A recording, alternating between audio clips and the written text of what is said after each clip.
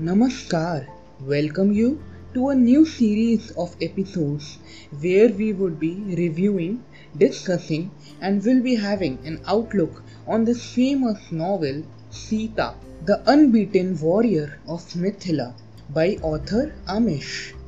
So before beginning the novel, let's just talk about the author. Amish Tripathi is an Indian diplomat, columnist, and an author. He is known for his books such as The Immortals of Meluha, The Secret of Nagas, and The Oath of Vayuputras. He also shifted to the Ram trilogy, which is Sita, warrior of Mithila, Ravan, enemy of Aryavarta, and legend of Suheldev, the king who saved India. Amish's 8 books have sold over 5.5 million copies in the subcontinent, which has been the best-seller author in the field of mythology and spirituality. So before beginning, let me give you a gist about the novel Sita, the Warrior of Mithila. So here in the story, an abandoned baby is found in a field by King Janak and Queen Sunaina.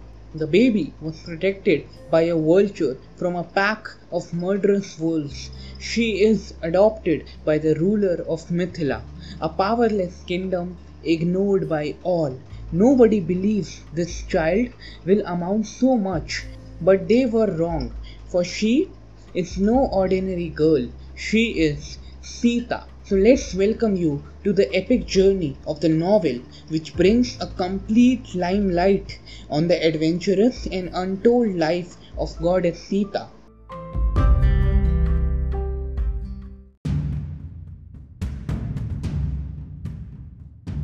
So the novel begins with the introduction of King Janak and Queen Sunaina in the kingdom of Mithila. One day, when both king and queen were traveling to a nearby town on their horse chariot, they saw a vulture saving a newly born infant wrapped in satin cloth from a pack of wolves. Queen Sunaina, who was fearless, went to the rescue of that infant.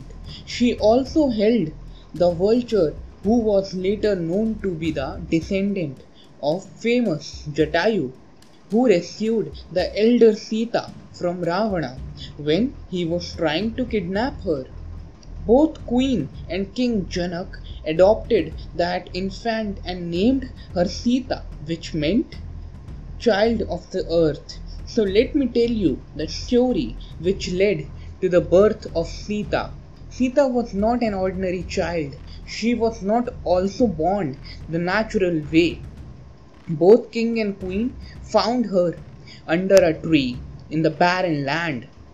So the story is around the past few years when Mithila was struck by a deadly drought. All the farmers were very sad as there was no rain for years. King Janak was very sad for the situation of the people. So, to encourage the farmers, he went to a field, a barren field, and took the plough and started plugging the whole field. Days after, when the rain came in and their crops started growing, the farmers were very happy. So, after selling the crops, farmer wanted to thank their king. So, they went with some money they got while selling the crops, and they presented that in front of the king.